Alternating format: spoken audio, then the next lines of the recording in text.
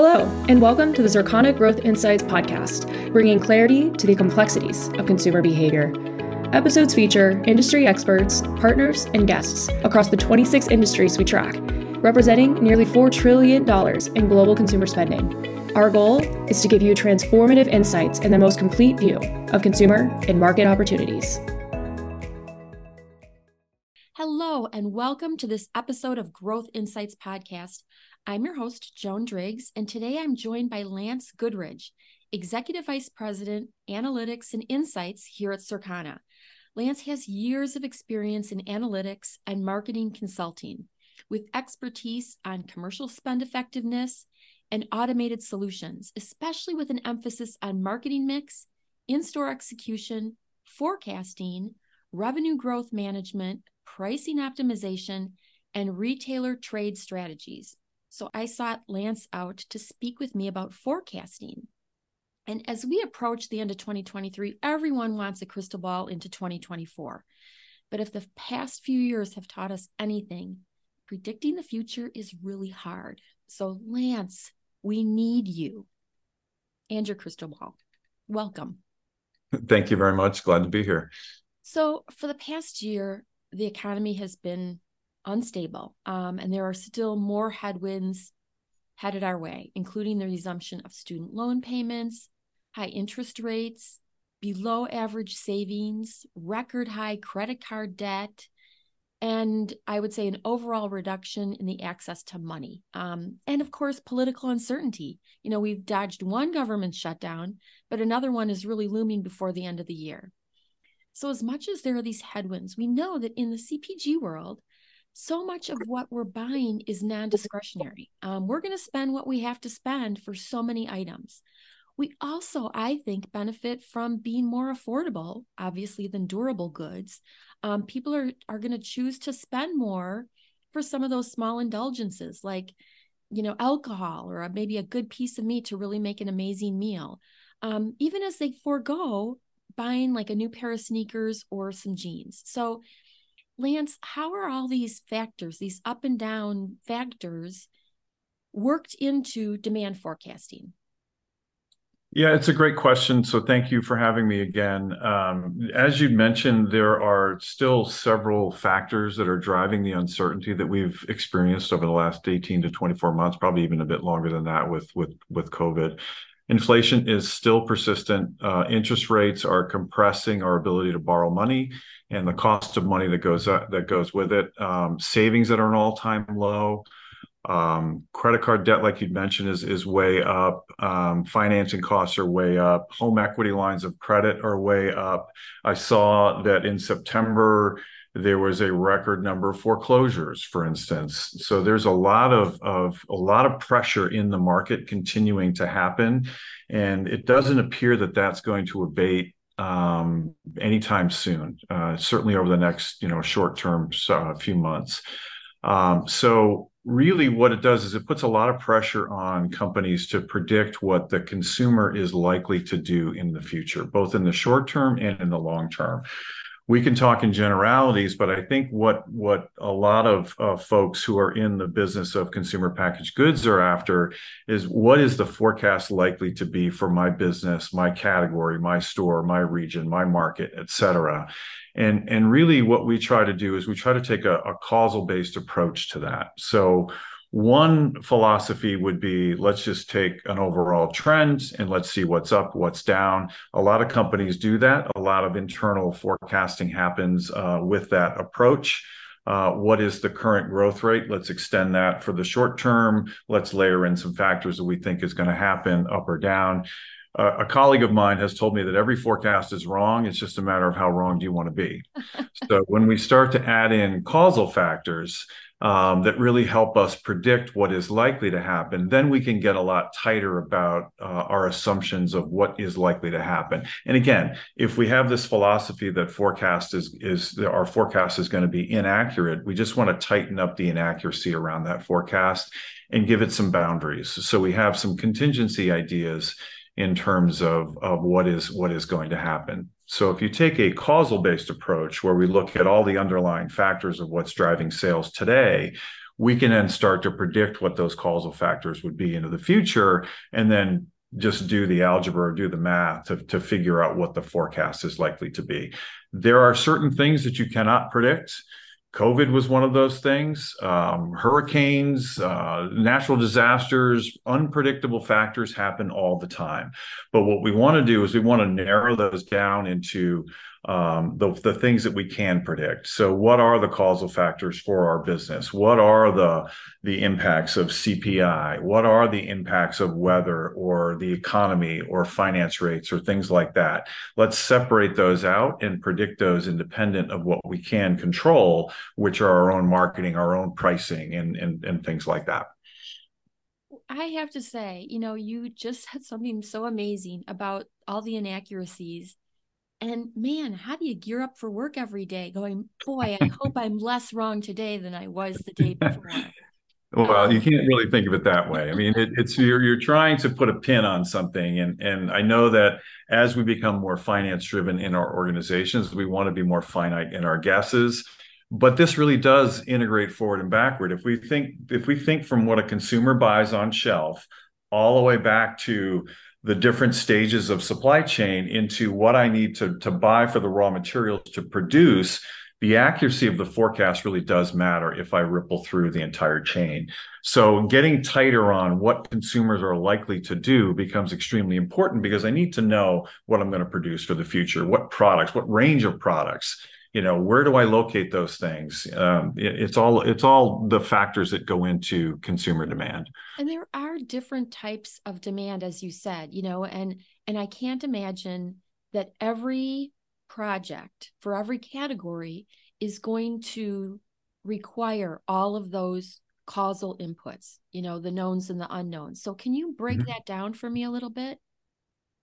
Yeah, some folks just need to know what their item is going to do. So I can look at things on an item basis and say, hey, is this item going to outperform the other items that I might offer or the category offers in a particular setting? That is one form of forecasting. The other would be, I need to know what my portfolio does in the context of a category. And when we get into that situation, we want to get into what's transferable in and out of my portfolio to competitors. And then what is the overall growth of the category? Do I have growth in this category to make the investments in these innovation products, for instance, or the existing products on shelf? How should I assort my products, or how many products should I have available of a particular type to be able to capture the demand that consumers might have? And then you get into some things that are a little bit longer term. What is the long-term forecast for this category in the context of the total store or the total aisle or some other part of the shopping trip? Because what inflation has done for us is it's forced our purchases into an overall trip, versus in the past where we've really looked at things. We make choices based on the product need or the product type or the brand or sometimes category to category. But what we're doing now is we're saying, I have $50 to spend or $75 to spend this week. I need to fit everything I possibly can into that basket. How do I allocate that $75 across categories that really don't have interactions with each other, but they're the ones I need to start making trade-offs with? So we start to get into a lot of brand shifting into value brands, a lot of channel shifting that we've never seen before. We've seen evidence of it, but I think more of it's coming in the next several months as consumers really start to ratchet down what they're able to spend on versus what they want to spend on. So I like that, because now you're putting your demand, your demand forecasting, you're putting that through the lens of the consumer. And correct. To me, that must be kind of how your business is changing, or your day-to-day business is changing the most, of focusing on that. I mean, you always do focus on the consumer, I'm sure, but with some of these behaviors. So you mentioned to me trade downs, you mentioned to me channel shifting. Mm-hmm. What are some of the other factors that you're looking at in terms of being able to predict consumer demand? Well, we're trying to figure out what consumers are likely to do. And there's a number of different things, both internal and external, that influence those decisions. Some of them that we can control and see, some of them we can't. So what we're really trying to do is understand everything that a consumer goes through in its shopper journey. And if they're looking at a particular category or their trip, we want to know what's influencing that purchase decision, what's influencing that trip today. So we try to account for as many things as we possibly can, but we need to layer in judgment on top of that as well. If we think about forecasting as a function, you know, what is a good forecast versus a bad forecast? Number one, does it satisfy the requirement of, does it fit today's performance? So if I can come up with a forecast model that says I'm going to be down 10%, but if my business is up 2%, it's hard to believe I'm going to be down 10, or vice versa. If I'm down 10, it's hard to believe I'm going to be up 2. So does it fit current performance? Number one. Number two, how believable and predictable are those causal factors that I have? So if I say that inflation is no longer going to be an issue, what is my evidence to say that? Is it just a belief, or do I have something that tells me that inflation is actually not going to be the problem that it has been for the last 18 to 24 months? So that's number two. And then number three, there is this thing called company objectives too. So we need to have a forecast that's going to fit with the judgment that the company has as well. We can't take our best case scenario and use that as a planning objective.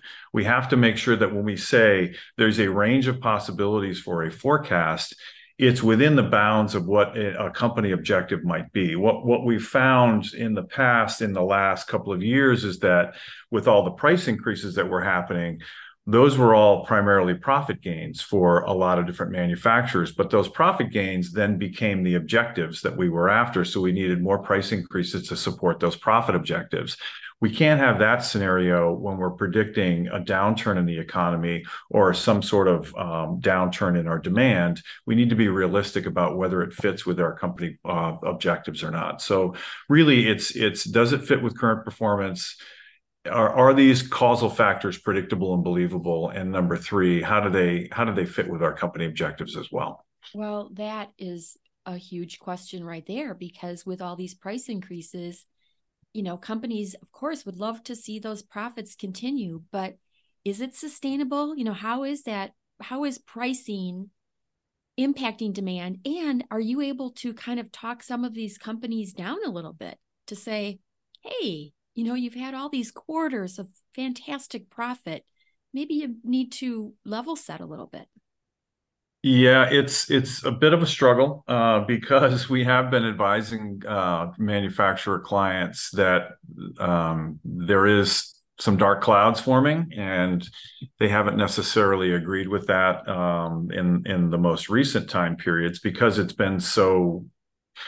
Price increases have not resulted in a volume decline in the last 24 months, which shows a softening of what we call elasticity.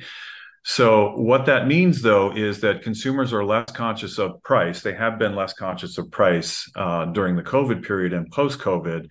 Now they're becoming a little bit more conscious of price, but it also says that the vehicle that I've used to spur demand in the past, which is price or promoted price, doesn't work as well as it used to in the past. So that then requires me to make additional investments into a vehicle that doesn't work as well. So there needs to be other ways to actually insulate that consumer beyond just promotion. And it can't just be, let's increase the discount level or increase the number of weeks of promotion. It needs to be in the areas that are traditional in marketing. What is my innovation strategy? What is my advertising strategy? How am I doing relative to competitors in my competitive context or category? So we have to differentiate our brands in the minds of the consumers to overcome some of these things that are happening in the decision making for consumers. So, and this kind of ties in again with that consumer path to purchase, because I've also seen that promotions have come back, but they're not as deep as they used to be. And the way people are accessing those promotions has changed. It's not so much the paper circulars. In fact, some retailers are doing away with them completely. But that means you really have to encourage consumers to be on your digital properties, your apps and things like that, to access those deals.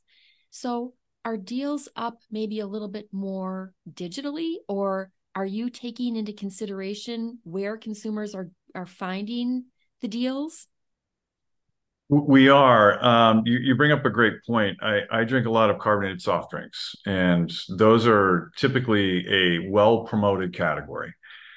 In the past, it used to be buy three 12 packs for $12 or buy three for 15. Now they're $8.99 per pack.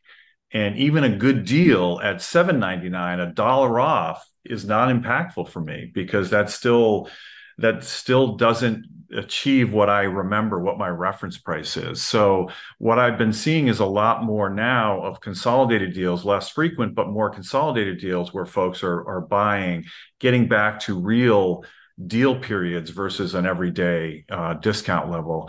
But pushing folks to a digital ad is definitely efficient for both retailers and manufacturers because number one, it anchors the consumer to the retail store, which is what all retailers are after. That's really what they want is the traffic.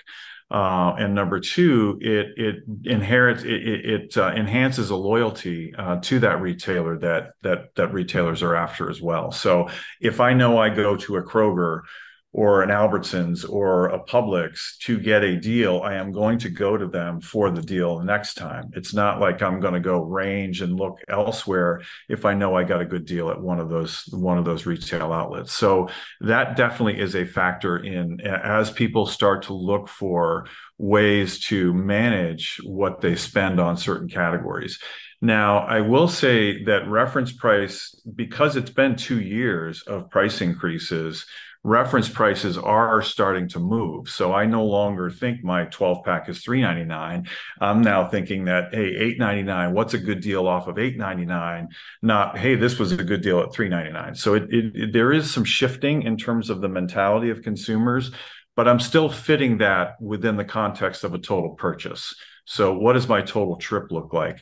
I will say about the digital apps, it does provide consumers a way to manage their entire basket a little better than just shopping through the store, where I might have impulse purchases over and above what I quote plan to purchase. So it works positively for the consumers, but negatively sometimes for the retailer and the manufacturer because I'm missing on some of the impulse purchases that I might have had in the past. Yeah. I like what you said about those reference prices because I'm with you. I still kind of, grind my teeth a little bit when I'm buying crackers because I remember what I was paying for crackers a couple of years ago. Yeah. But that leads me to even thinking about different pack sizes and that, again, that hunt for value, because we know that there's some consumers out there who are actually buying larger pack sizes to get that economy of scale. Mm-hmm. But there's a lot of consumers out there who can't afford to do that. And so they're looking Right. for the lowest price point. How is that impacting even how you work with manufacturers to decide on pack size or pricing, anything at all? Mm-hmm. Yeah, there's two pieces. Number one, the middle gets squeezed, and I know that's kind of an old term, but essentially you've got folks who are looking for value who can afford $15 for five. That's good for them. That's a per value or per unit value that they see. Others might only have $2 to spend, so they're looking for a single, even though it doesn't fill as many of the usage occasions that it has in the past. It's all they can afford. So there's sort of a bifurcation of what we offer to consumers. What it really does is it puts a stress on your assortment. So you need to understand on the shelf, what am I showing on the shelf that appeals to the greatest number of consumers at any given time? I can't make them all value packs because then I miss out on all the real true value consumers. They can't afford the bigger packs. On the other hand, I need to offer something to both, but I can't ignore some of the base or core users that I have because they're going to continue to reliably purchase my product. So understanding the flexibility of the shelf, what kind of transferability exists. So if my value pack is not present, do I stay within the portfolio and buy a couple of singles of the same brand, or do I look for a competitive value pack? So understanding that assortment, reinforcing the pricing associated with the assortment, and making sure I retain as many consumers as I can against that shelf becomes extremely important. It's a multifaceted approach to the consumer, making sure you have it priced appropriately and making sure you're making available products that they want to purchase. Is there a plan for manufacturers maybe to come back to that middle a little bit? Is there an anticipated end date for this, that bifurcation that you just mentioned? Well, I mean, that's a difficult question because if we look back on pre-COVID to where we are today, in a lot of categories, we're anywhere from 25 to 40% more expensive than we were before. So it's hard to believe that that's all going to happen overnight. We're not going to have a return to a full assortment because of those price increases across the store. We just don't have the wage growth to keep up with the rising prices. Now, some might argue that an adjustment was necessary and we were undervaluing our goods and services at retail. Others will say we're completely overpriced now and no consumers can afford us. So I do think there will be a return to the middle, but innovation has to play a role here. And innovation needs to play a role for pricing as well. It's not just about what's my new, cool, and different ingredient. It's here's an ingredient that's differentiated from what I currently offer, and here's why it's worth more to you. That way, we're going to be able to get expectations in line with what consumers are willing to spend for products and for value and for the features and things that they're looking for out of products. And then you'll get a much more balanced approach to your offerings. Yeah, maybe that'll help me with those reference prices. If I feel That's right. if I feel like there's more perceived value, whatever that looks like, Correct. yeah, right. That should help. What we found actually in a recent study, and we've talked to a couple of clients about this, is when manufacturers launch innovation at the same price as their line, it actually detracts from the brand versus brands who have innovation launch with a price increase for that innovation. It actually enhances the premium image of the brand. So consumers are, if you're telling them something is new and different, they expect you to price for that as well. It can't be line price because it says everything is the same. There's no reason for me to pay attention to this. It's just something that you said was important, but I don't believe you because there's no price differential. So it actually can work in your favor if there really is a product benefit associated with the innovation. It should give you the liberty to price to that innovation. That's pretty interesting. And we know from our new product Pacesetters work that consumers really are looking to their trusted brands to bring the innovation. It doesn't always have to be these new upstarts coming out of left field type thing. They want to see, hey, I already trust you. I'm willing to give you my money. So that makes a lot of sense to me. Yeah, and it's a way for us to continue to maintain that trust with consumers as well, because they buy brands for a lot of different reasons. One of which is it makes me feel good about my purchase in this brand, and I like what they bring to me as a consumer. I like their innovation. I like their flavors. I like their ingredients. I like their health benefits. So if we continue to do that, and a lot of that was sacrificed during COVID as well, as we looked to price increases and supply chain didn't allow us to produce the products we wanted to produce. But the two areas that have been overlooked in the last 24 months are innovation and media. And media is starting to return. We're starting to get out there and talk about our brands again and starting to help differentiate in the minds of the consumers. But innovation needs to come back as well. That's an investment that manufacturers and retailers, quite frankly, have to make. I like that. Obviously, with new product Pacesetters, I love hearing about a push for innovation. So thank you. Let's talk a little bit more about like trading down and channel shifting. Some of the work that we did recently for Consumer Trends, which is something that we produce for colleagues, pointed out that people are shopping fewer stores or fewer channels or even stores within channels. And to me, that is kind of a behavior that started with the pandemic because we wanted, to get as much from one store as possible. But even as we opened up, we might be expanding to a few more stores, but compared to history or historical periods, we're shopping fewer. So how is that impacting like the shopper consideration, or how the retailers and brands are adjusting to that. Yeah, I think the pandemic behavior allowed us to become more digitally focused. I think your e-com sales or your click and collect went up, I want to say from like 9% of purchases up to 14 or 15%. It might be even inching a little bit higher than that. So the behavior is that I plan my purchase. I look ahead, I see what's available, and I buy what I can. I want to reduce the number of trips that I make. So I think the behavior of planning purchase has brought the number of trips down a little bit because there's a deal seeking mentality. And if I can, gas prices are not great either. I mean, that's another cost of transportation is quite a bit higher than it was back 2 or 3 years ago as well. So I want to make sure that I'm hitting the fewest number of outlets I can to hit the number of purchase requirements I might have. So I think that planning component associated with the pandemic and the behavior and moving to e-com has carried over a bit.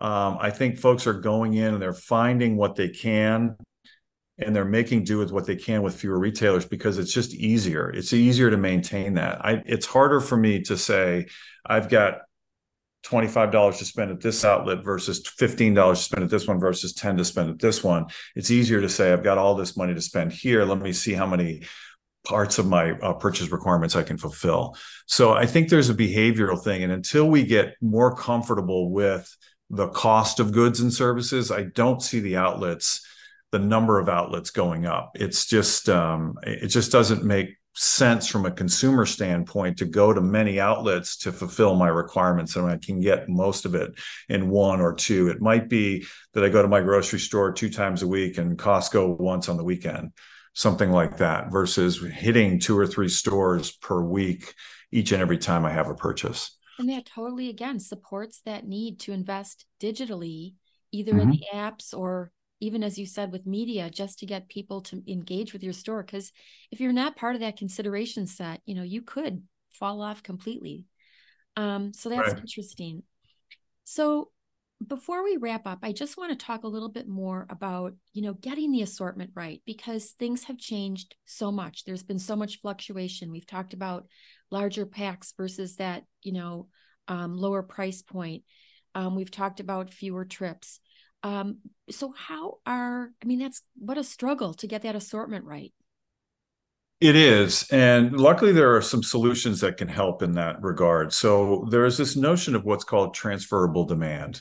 And the way transferable demand works is that if I have, we have a number of products on the shelf. If I remove one of those products, a consumer has a couple of choices. Number one, they can say, I'm going to purchase something else of the same brand. I'm going to purchase something else like it with a different brand, or I'm not going to purchase anything. I really wanted that product, so it's not available. I'm not going to purchase anything.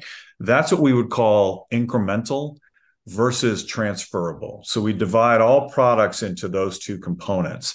And when we look at assortment at a category level or a segment level or even an aisle level, we're trying to capture as many consumers as we can, retaining them in that space. So what is the minimum number of products I need to capture the most number of consumers' purchases?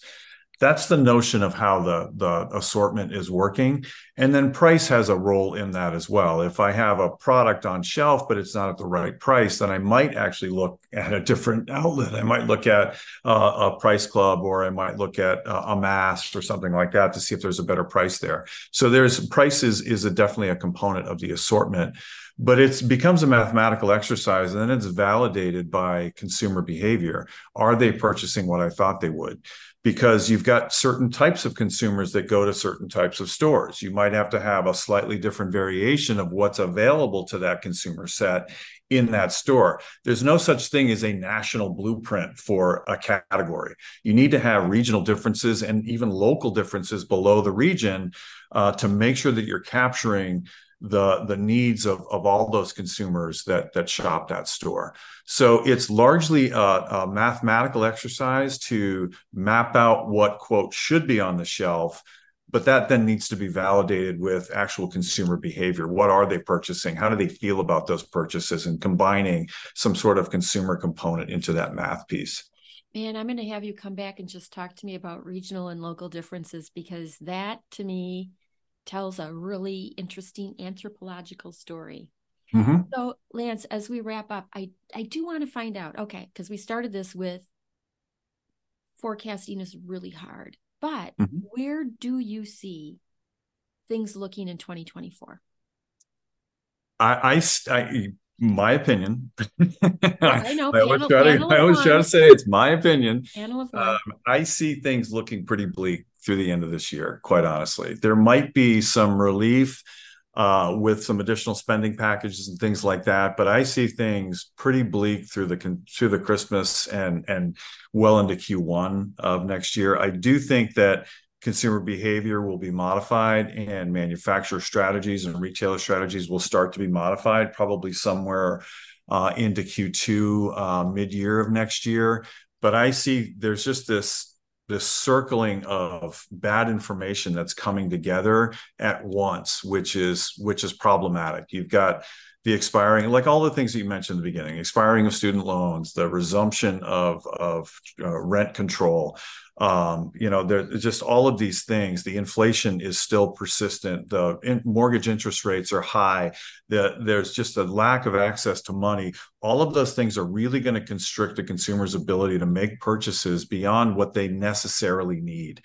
So I feel like there's going to be a real compression in the economy, at least for the next 3 to 6 months. And then we find our way out of that well into 2024. Yeah, I'm just so struck by the high amount of personal debt that's out there. Yes. That, and you mentioned too, HELOCs, those home equity line of credits. That was kind of a surprise to me that I didn't see coming. But it shouldn't have surprised me, I guess. So, okay. The good news is there's plenty of jobs out there. So there does seem to be a rosy job picture, which is great. But the wages are not consistent with what's happening externally. So that creates compression for every household. Well, and I do like a rosy outlook there, Lance. So I'm going to just say there's lots of jobs out there. So I wanted to recap a little bit of what you said, and that is that there's different ways of looking at forecasting. And neither one of them includes a crystal ball, which I think is interesting. I'm especially fascinated by some of those causal challenges or causal things that you put into it, as well as some of the things that you can predict, the things like weather patterns or finance rates, but also with, the consumer mindset and how consumer behavior is shaping demand. It kind of goes both ways. I just think that that's pretty interesting, that the whole approach to assortment is so fascinating because I understand that you want to have as few products being exciting or preferred by the most number of people. But at the same time, we are a population that wants it our way on demand. I love hearing about how our shopping our consideration set is changing in terms of how we shop stores, the rise of digital and the impact that it has on how we're preparing and where we're actually going to shop. I see that as, like I said, we have other data that really does show you have to work very hard to get in that consideration set. And that at the long term, things aren't going to look great for the next quarter, 3 quarters, 4 quarters. But I'm an optimist. So I'm going to look for that ray of sunshine out there wherever I can. And with that, thank you for being here. And I look forward to having you back. All right. Thank you very much. I appreciate it.